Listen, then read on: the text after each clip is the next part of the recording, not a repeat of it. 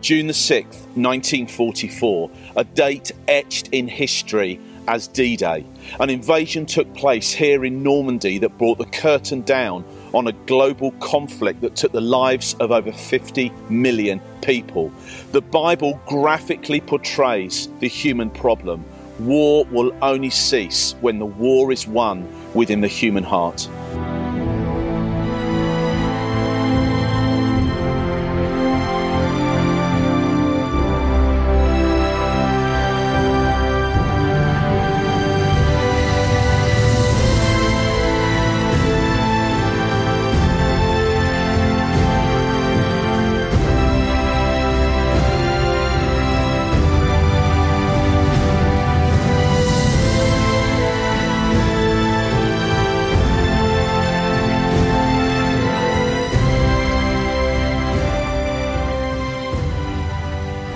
This rugged peninsula in France is one of the most infamous of all the D-Day battle sites in Normandy. Equidistant between Utah and Omaha, the two landing beaches allocated to the American forces. The assault onto Omaha Beach was a bloodbath, but at Utah the casualty numbers were much lower. Having said that, many of the troops died in the rehearsal that took place in the southwest of England at a seaside town called Slapton Sands. A series of blunders resulted in an ambush by German E-boats and the death of 750 men, 4 times the number that were killed on Utah Beach during the actual operation that they were practicing for. A total collapse in the chain of command and confusion everywhere, with Allied ships of different sizes bumping into each other out at sea as total panic took hold. Because of the imminent invasion of Normandy, the catastrophe was immediately hushed up. Everyone was sworn to secrecy, from the military top brass to the civilians living in nearby towns. Even hospital staff were forbidden to ask any questions of the wounded. And then the whole tragedy took on a sinister twist, as it became clear that 10 officers were missing, all of whom had the highest level of security clearance and inside knowledge of the D-Day plan. The invasion could have been compromised if even one of those men had been captured and interrogated. Top-level meetings took place for 24 hours between military and political leaders, and then everything changed when the remains of all 10 were found floating in the sea. After the war, no attempt was made to honour the men who died on that picture postcard beach in the summer of 1944. The casualties of war are not just those who die on the front line of battle, but the victims of mistakes and misjudgments. And then in 1984, a local man saw the turret of a Sherman tank out at sea in low tide.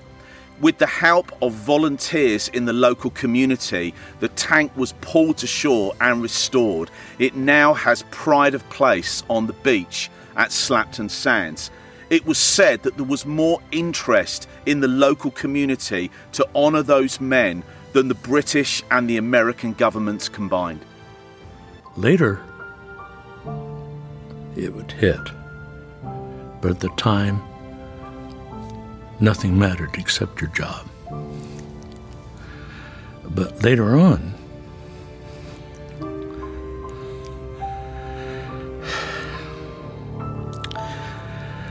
all of the futures gone.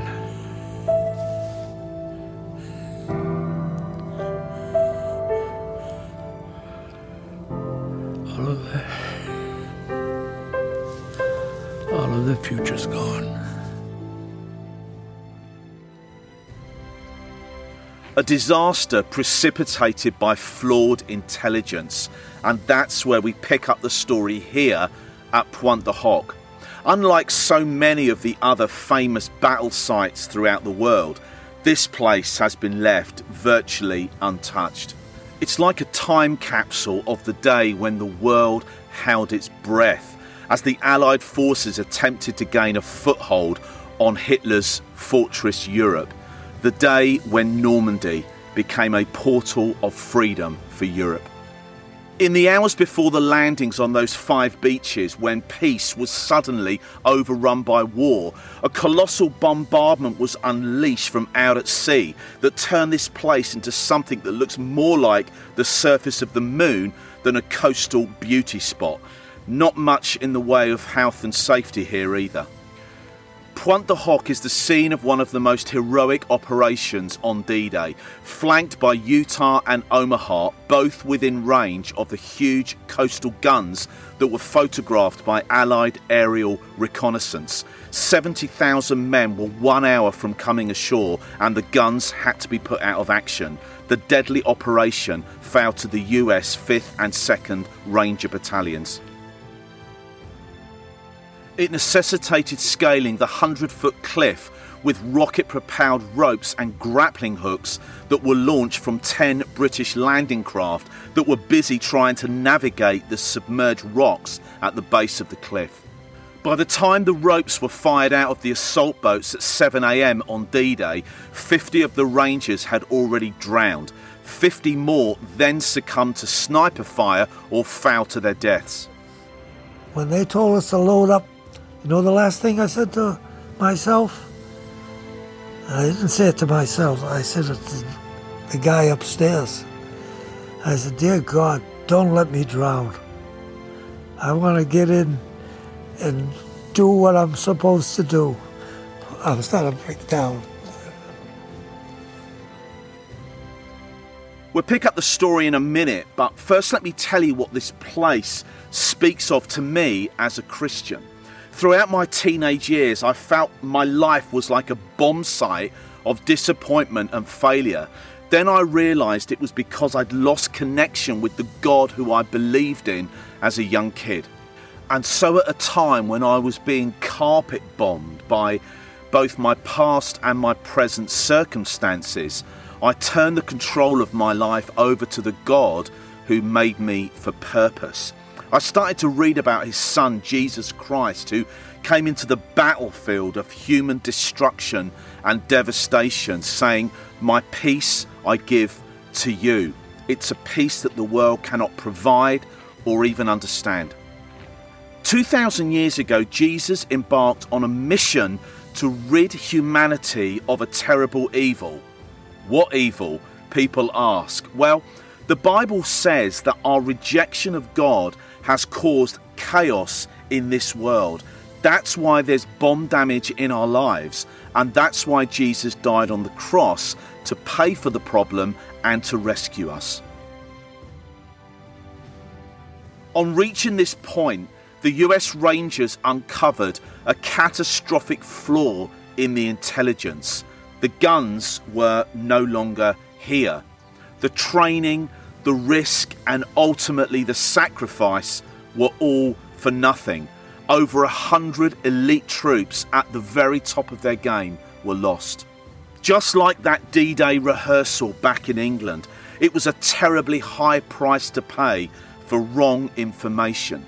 Sometimes our lives are based on flawed intelligence, misplaced trust, and misguided foundations. When Jesus said, "I am the way, the truth, and the life," it wasn't always popular. Same as today, back then, people didn't much like the idea that there was only one way or only one truth. It didn't sound all that tolerant. You know, Jesus spent a lot of time confronting religious lies about the nature of God, what he thinks, what he feels, and the things that are really important in life. He said the first shall be the last, and if you want to find true life, you've got to be born again by the Spirit of God. Becoming a Christian is the moment when we trade flawed intelligence for God's truth, and we walk clear of the bomb damage in our lives and experience the restoration that only comes when we are in relationship with God as Father.